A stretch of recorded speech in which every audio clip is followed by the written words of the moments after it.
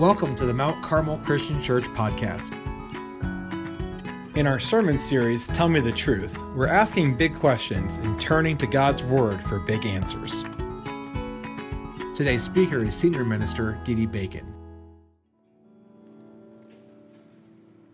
So we're in week 3 of our series entitled Tell Me the Truth, and I want to thank everyone who took the time to respond and ask questions. We reviewed all those questions, we kind of categorized, and we decided to address the main themes that we had. We couldn't answer every question, although we'll do our best through our online TAD Talks. I don't know if you've seen those. They're on our Facebook account. You can get them on our website as well as our Vimeo account, where Aaron and Tim Peace and I kind of will discuss questions that have been raised on a video format.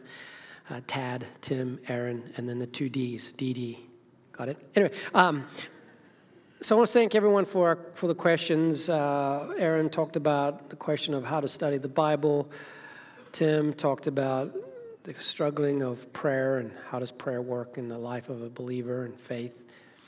And now I get to deal with probably the number one question that has been asked in various ways and various forms, but still deals with the same issue. It's a question that, quite frankly, is quite tricky. A question that gets me a little nervous about addressing. Makes me think about the time in which I decided to burn out a ground bee's nest in our front yard. Shannon, early in the day, had been working out in the front flower bed, and she had been attacked by these ground bees, these little black guys that are like, tick, tick, tick, and she was traumatized by it. And of course, I got all like manly to deal with that. And so I set up an extermination operation that night to take care of the problem. And in fact, I called the bees Osama bin Laden because I was going to be Alpha SEAL team to destroy him and all that. Anyway, and so the plan was to look for the hole, which I found where these little ground bees were coming out of. And then I was going to pour gasoline down there, and I was going to drop a match. Boom. Which I did. I went there, poured the gasoline, dropped the match, and I'm standing there watching fire coming out, bees flying dead and all that coming out, and it was quite fun. And then I looked down and noticed that the gas can was on fire. Yeah, stupid thing was leaking gas and somehow caught fire. And then I'm like, oh no, and I realized the gas can's on fire and it's near the house, and I can't have the gas can explode because that's what happens, right? You watch every movie, gas cans always explode. And so I didn't want it to explode near the house and catch the house on fire, the front porch on fire, and just be a mess. So I did what every red-blooded male does. You ever seen those videos that say, this is why women live longer than men? No, well, I would have been one of those videos. I saw this flaming gas can. I said, I got to get away from the house. So I did my best soccer move, and I kicked the can, boom, away from the house. In fact, I kicked it like 3 times, boom, boom, boom, into the backyard. And it was this beautiful ball of fire spinning. And it was spraying gas everywhere, and the bush is on fire, the grass is on fire, things are on fire. My kids were watching TV, and they look back, and they see this gas can burning down the backyard. And, of course, they're just like, oh, it's just Dad. It's okay. So there's fire everywhere, and I grab a water hose because the bush is on fire. In fact, a friend of mine was there, a guy friend, Don. He was standing there, and he's doing what guys normally do. He's just watching the show. And then he's like, the bush is on fire. I'm like, dude, couldn't you help me out? Anyway, so I grabbed water, the hose, put out the fires all over the place, and all was well, and the bees were destroyed. At least that made it worth my while. The bees were destroyed. It's a dangerous proposition to play with gas, fire, and ground bees, right? You got to be careful. And that's how I feel about approaching the question for today. In our pursuit of Tell Me the Truth, the question for today, what does the Bible tell us about sex?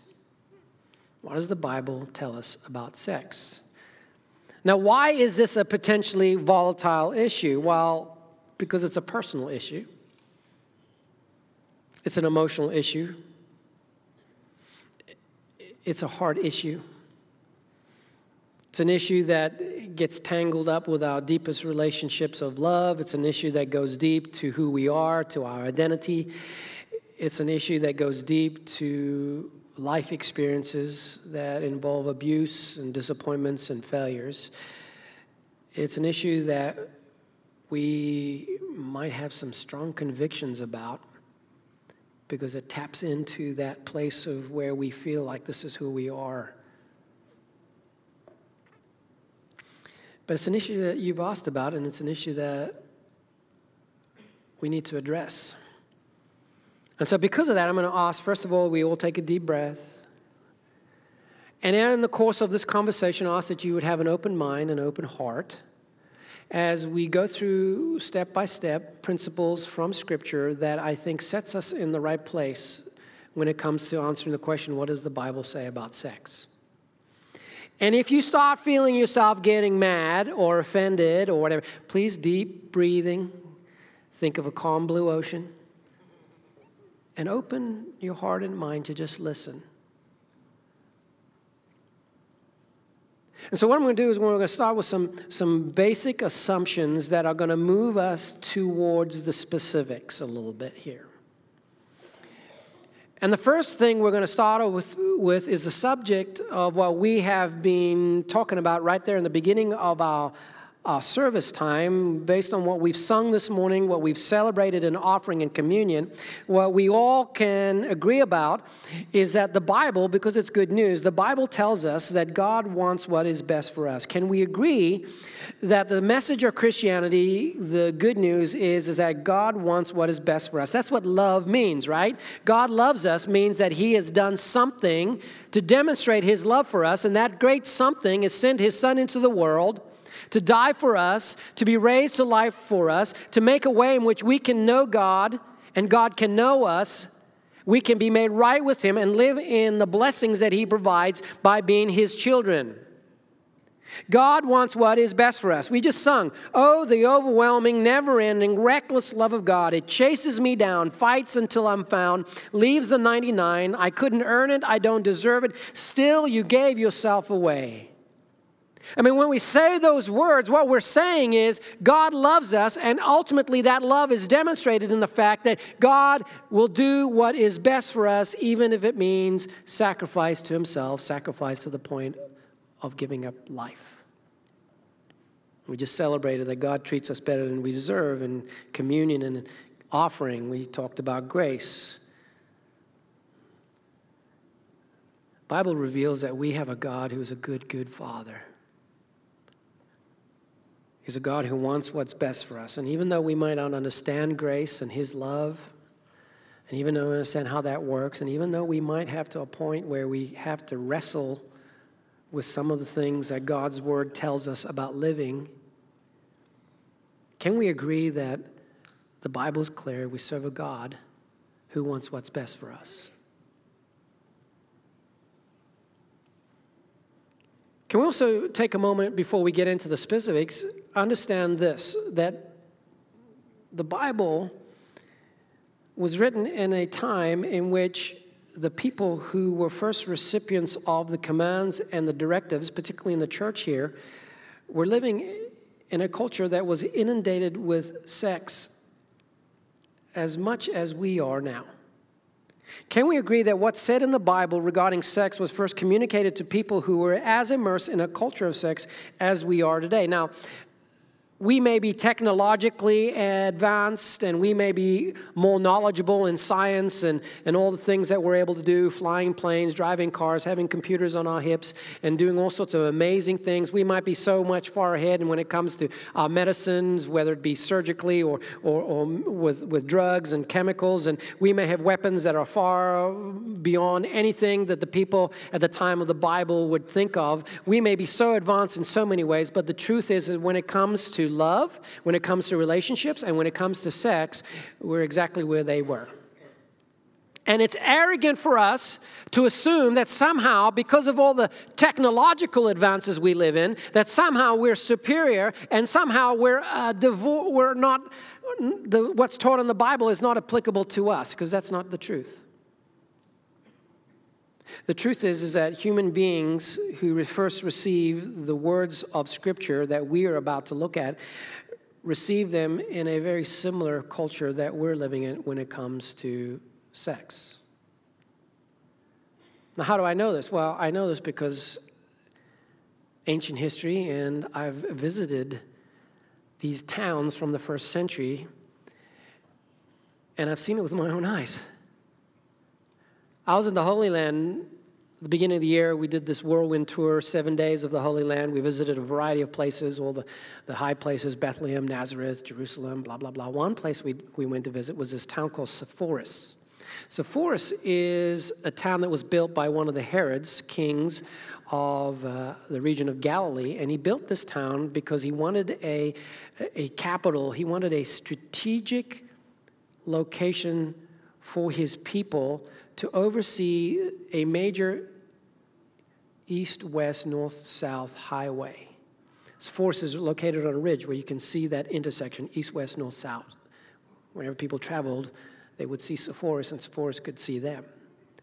And so this was a newly constructed time in the first century, around there, and it was a Jewish town built in a Roman style. And I've been there, and I've been down the roads, and there's some amazing things there. You see the originals. You can walk down the main city street with the stones there, and you can see the grooves that the tracks were made by the carts and chariots. It's pretty cool. And you can look down, and you can see where kids etched in the tile, in the rocks, etched in the board games that they were playing, kind of like tic-tac-toe and all sorts of games. So you think, here it is, a busy street in the city center. There's cars or carts going back and forth. There's kids on the street who are playing with their pals and their friends, and they're doing this.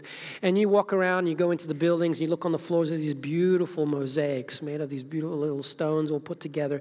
And as you look around, you notice, man, there's a lot of naked people in these pictures. And you come to discover on the walls in the decorative of these houses, there's a lot of what we would just flat out call pornography.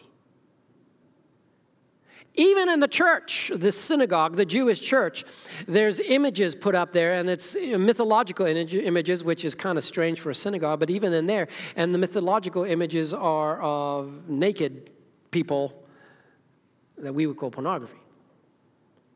So think about that. Children playing in the streets, inundated with pictures of pornography. That's the culture that the church was born into. In fact, if you do a little research, you'll discover that Roman Empire culture, what they got into, would make Las Vegas blush. And so the church is born into a culture dealing with the things that definitely we deal with, and maybe not as open as we deal with, because what was on the walls, we pretty much keep on the other side of the wall, on the inside maybe on our video screens, in our little phones. But they were dealing with the same stuff. And so the reason I'm saying this is because we have to understand that the words and instruction given to the church regarding relationships, love, and sex have as much application to us as they did to them, because we're dealing with the same things.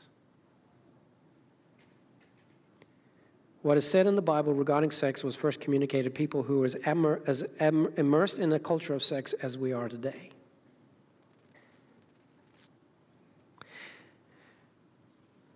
Can we agree that God made us to love and be loved with more than romantic sexual love? And this is another principle that's very important for us to grasp before we get into the specifics.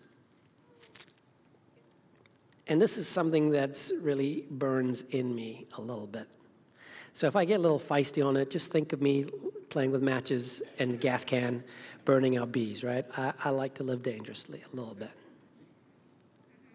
Love is something that has far more depth than what we have made it, unfortunately, today. In our language, in English language, the way we talk, we use one word, love, that has meaning by the context we use it in. In other words, I can say, I love ice cream and I love my wife. But we know they don't mean the same thing. They better not, right? They don't mean the same thing. We understand the word love by the use of its context. Now, the culture in which the church was born in particular were a little more sophisticated in that their language, they use different words to mean the different aspects of love. And I think there's some important lesson to be had there, because I think there's a reminder of the fact that love is far greater than what we've made it today. See, in that culture, there were different words for love. There was eros, which is what we would know as sexual romantic love. There was philia, which was we would call friendship love. There is storge, we would say that's the love in the family. And then there was the Christian word for love, one that becomes the most prominent in our scriptures. It's agape, Jesus' love, Christ's love, God's love. And agape is the unselfish concern for the welfare of others. Some call it intelligent goodwill. It's the commitment to do what's best for the loved one, regardless of cost to self. Now, the reason I'm saying this is because the conversation about love today, I believe, is being hijacked by one view of love. The machinery of our culture pushes sex or romantic love as the pinnacle of satisfaction when it comes to human happiness. There is the belief that the most exciting, the most satisfying love relationship has to always involve romance and sex. But that's not what the Bible says. That's not what God's Word reveals. And to be honest, that's not what experience tells us. My father is now gone 3 years. My mom misses him. As a married woman, she says, it's not the sex that I miss most. It's the friendship, the companionship. Things that are far deeper, that run into eternity. That's what I miss. Romantic sexual love is only a small part of the bandwidth when it comes to love. The perfect Son of God, let's think about this. The perfect Son of God, Jesus, God in the flesh, Jesus did not engage in romantic sexual love. Think about that. Which tells me then that romantic sexual love obviously is not necessarily needed in our life to experience God's blessing and fulfillment and have what God wants for us in its fullness. Jesus said the highest commandment was to love God and love people, agape love. Life commitment to do what's best for the loved one, even if it means dying. And Jesus demonstrated that for us. See, I'm saying this because we have to recognize that we have made eros love, romantic sexual love, as an idol. And we've made it the be-all and end-all of our happiness and fulfillment. If I don't have a love relationship, a romantic relationship, if I don't have that significant other person, which then becomes sexualized, then I'm missing something in life. I'm miserable. I'm blah, blah, blah, blah. And that's not true. You're buying into a lie. And the sad thing is that I believe because we've bought into this lie, we ruin and miss out on so much that God has given to us when it comes to relationship, when it comes to love.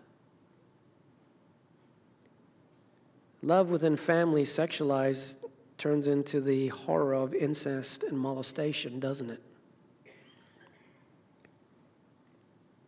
Deep friendship love, friendship between two men or two women, deep friendship love, which is so special, gets tarnished and turned to a place that it's not meant to be when we sexualize it.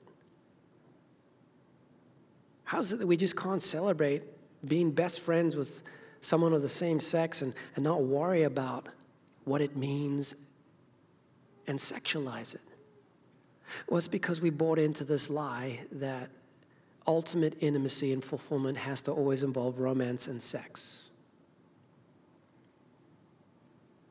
God has made us to love and be loved with more than romantic sexual love. So let's get to the specifics here. Can we agree as we look into God's word that sex is God's creation and therefore it is his prerogative to give instruction to us about how we go about it?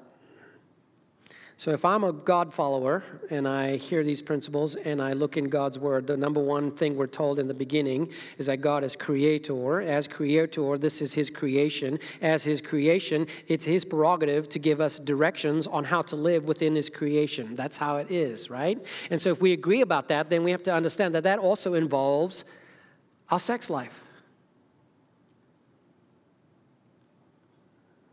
Where does God's word tell us is the best place for romantic sexual love? Because the Bible says sex is good and very good when it's in the place that God intended.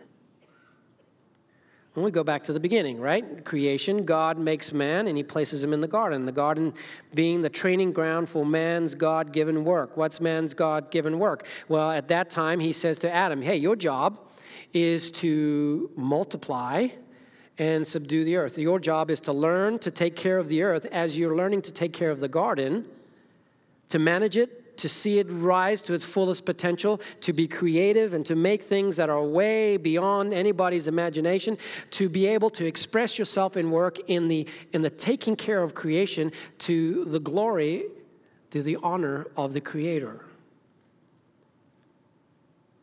And how that mandate works is kind of explained fully for us in chapter 2 of Genesis. We get that mandate given to us in chapter 1, but in chapter 2, we get a little more detail as to how that's going to work. Verse 18, chapter 2, it says, the Lord God said, it is not good for the man to be alone. I'm going to just stop right there.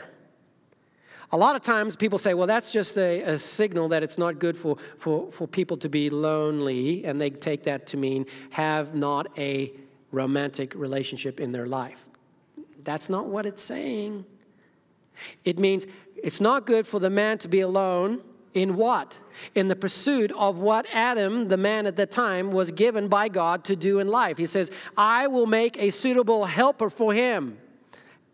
Helper in what? In the God-given mandate to populate the earth and to work the earth and tend creation as you learn in the garden, you now take it out to the earth. Now the Lord God had formed out of the ground all the wild animals and all the birds in the sky. He brought them to the man to see what he would name them. He's training them to manage the world to the glory of God. And whatever the man called each living creature, it was his name. So the man gave names to all the livestock, to the birds in the sky and all the wild animals. But for Adam, no suitable helper was found. Helper found in what? In this process of pursuing the calling God had placed in his life. So the Lord caused the man to fall into a deep sleep, and while he was sleeping, he took one of the man's ribs and then closed up the place with flesh. Then the Lord God made a woman from the rib he had taken out of the man, and he brought her to the man. The man said, this is now bone of my bones and flesh of my flesh. She shall be called woman, for she was taken out of man. When I do weddings on this, I read that and I say, guys, you know what basically Adam's saying? He's going, yeah, baby. No, okay. Little levity there. Sorry. Okay.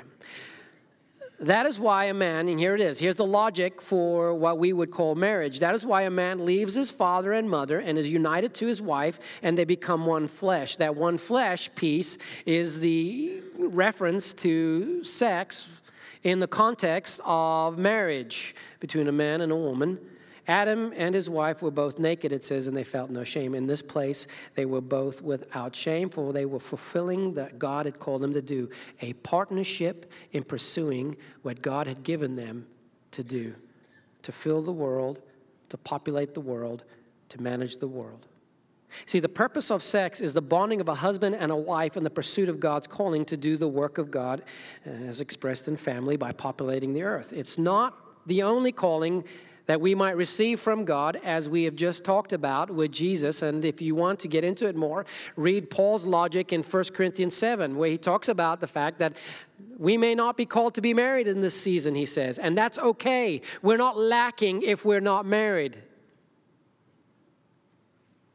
Because if we love God and we love people, God will provide the riches we need. Our calling is to be obedient to Him, and in that He will provide that which our heart needs in the pursuit of that calling He places in our life. What God has set up then is that sex is best when practiced between a husband and a wife who are bound together by a lifelong commitment to honor the life calling of family that God has given them. That's why it makes sense when Malachi the prophet says to the people of Israel, the people of the Jews, he says, hey, your divorcing is offensive to God because you are undermining God's purpose of marriage, and that is to bring godly offspring into the world. It is a partnership that God has brought together for the function of bringing individuals who are pursuing God in life, that is our children. And that doesn't end when our kids are 18, right? Those of you that have kids that have left the house that are 18, no, you still have a lot of work to do in pursuing that end, in supporting them and helping them. And then when they get married and have children, then that role changes a bit and that pursuit continues. And God has placed a husband and a wife being bound together in one flesh through sexual activity in order to bring them together in that pursuit. That is the place God has placed sex. And so we have this viewpoint that then gets translated to the church, to us, to Jesus followers. Hebrews chapter 13, verse 4. He says, marriage should be honored by all. The word honored here is valued. Valued. Whether you're married or not in the church, all of us committed to Christ should have this same view of marriage. It should be honored. And this is the way we honored. The marriage bed kept pure, for God will judge the adulterer and all the sexually immoral. Word adulterer refers to a married person who engages in sexual activity outside the marriage covenant with their spouse. Sexual activity. The word translated sexually immoral refers to sex of individuals who are not married. It's the word porneia, which we can figure out where our English word is found. It's the word porneia, which is an umbrella term that refers to sex in any form outside the place where God intended, in marriage between a man and a woman. And take note, this is a call for members of the church. This is a call for children in the family of God, those who are Jesus followers. And it stands right in line with what God has always asked his people, that if you are going to love me with all your heart, your mind, and your soul, and if you're going to pursue the love of your neighbor as you love yourself, it will result in living differently. And in living differently, it means you will live differently than the world when it comes to your sex life. From the first book to the last book of our Bible, God's people, whether it be Israel or the church of Jesus Christ, they've been called to live differently than the rest of the world. And so the challenge we have to say is, if we read Scripture and open up to the Scripture, can we agree that if we are God's people, we're called to live differently, which includes sex? You read through the law of Moses, and you see that the instruction given to the people of Israel, hey, you're my people, and you're going to live in a land I'm going to establish, and this is how you're to live. And guess what? You get plenty of instructions regarding sexual activity. Just read it. Genesis, Exodus, Numbers, Deuteronomy. Then in the New Testament, as Jesus followers, people who are now made right with God, the new Israel, the church, we get instruction similar to what we've just read already, but here's another one. Ephesians chapter 5, verse 1. It says, follow God's example, Jesus followers, therefore as dearly loved children, and walk in the way of love, just as Christ loved us and gave himself up for us as a fragrant offering and sacrifice to God. The highest calling you have is to love, he says. Agape love. The love that is of God's kind. But then he says, but among you there must not even be a hint of sexual immorality. Porneia. There's that general term that says sex outside the place that God intended. Or any kind of impurity or greed, because these are improper for God's holy people. And you can read further at your leisure regarding that, how to live for God. But this is where we struggle, right? This is the point that we wrestle. And it's been this way since the beginning. See, in the Garden of Eden, what do we find? We find Adam and Eve, and they have access to every fruit but one. Now, just think about that. We read about that, and we read the story, and it says, oh, they're not allowed to eat this fruit. But you forget that they were allowed to eat everything else. No to the one, yes to the hundreds of thousands. No to the one flavor, yes to every flavor you can think of and every kind of delight you can have. But of course, they want the one they're not supposed to have. Why? Because of the lie. And this is the lie. It's spoken by the words of the enemy, Satan. The lie is this: God really doesn't have your best interests at heart. You better trust yourself in pursuing that end. Don't trust God.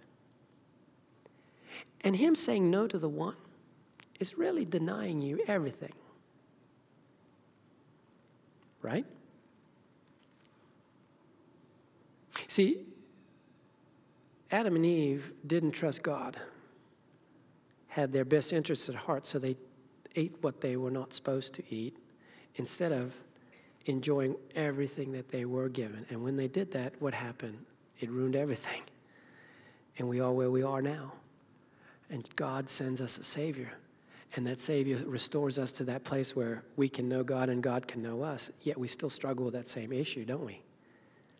And for many of us, that issue, that tree, that one tree, is sex.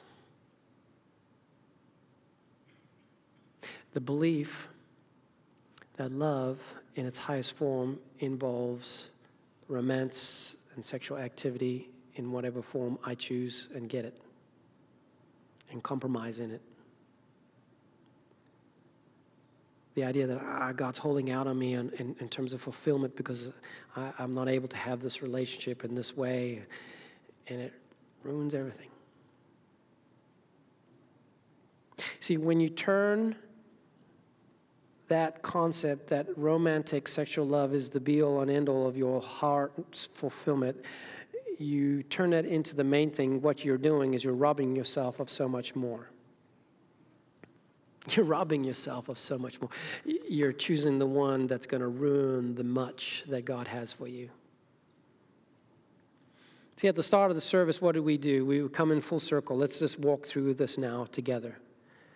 Well, at the start of the service, we all, with smiles on our face and tears in our eyes and hands in the air and heart warmed, we all sang about God's love for us. And we're all excited no matter wherever we stand on these issues. We're all committed to the fact that God loves us. And we celebrate, for God so loved the world that he sent his one and only Son, that whoever believes in him shall not perish but have everlasting life.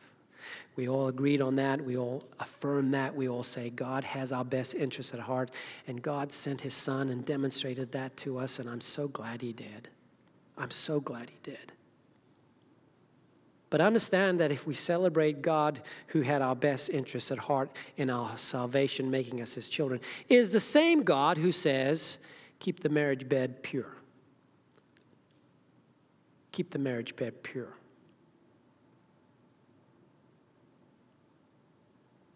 And somehow, we got to trust him just as equally, even though it's hard. Trust that if we love God first, everything we have, with everything we have, if we love God first and we seek to give ourselves to love our neighbor as ourselves, then every other aspect of love will be in its right and best place.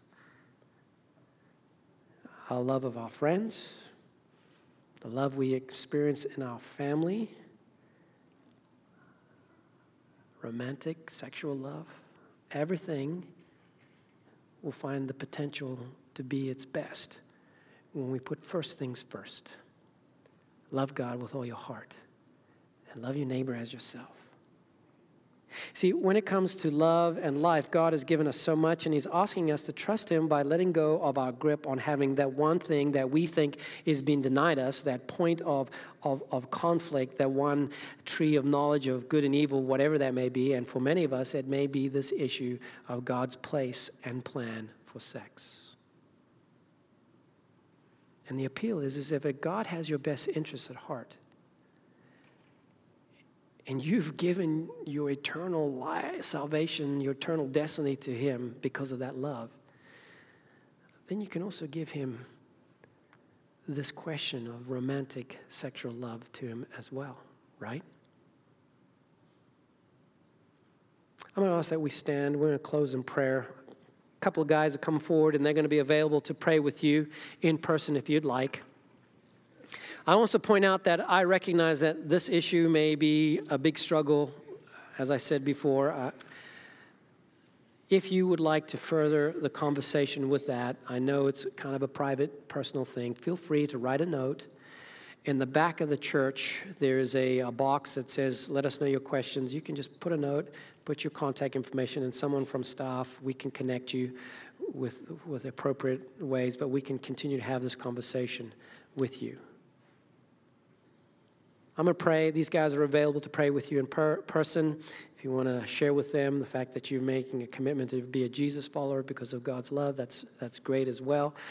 But they're here to pray with you in person after service. But let's pray together now to dismiss. Thank you, Lord, that you are a God who wants what's best for us. We celebrate that truth over and over again, and every time we gather together and we talk about God's grace and God's love. Thank you that we can know that the Bible was written to people very much in the same boat as we are when it comes to dealing with these issues. Thank you that love is more richer and deeper than what we've made it in our culture. And help us to really appreciate that and to be the best in those areas of our lives because we are right with you, living differently. Thank you that you've called us to live differently. And thank you for your instruction, that we might struggle with it. The instruction regarding the best place for romantic sexual love, the best place for it to operate is within the bounds of a marriage relationship. Adam and Eve, man and woman, pursuing in oneship as they're bound together as one, the calling you've placed on their life, calling to produce godly offspring, calling to be a team who are seeking the purposes you've given to them. But thank you that we can also recognize that being married is not the be-all and end-all. It's a gift, but we have fulfillment as demonstrated by Paul and by Jesus the Savior, that ultimately that the ultimate gift is to be your child, loved by you, to love you, and to pursue the calling you place in our life, whether we're married or not. And that sexual romantic love isn't the be-all and end-all of our fulfillment. You are, God. You are. Pray this in the name of Jesus, our Lord and Savior. Amen. Thank you for listening. You can interact with us online at our website, www.mtcarmelchurch.org. Also on Facebook, Twitter, and Instagram.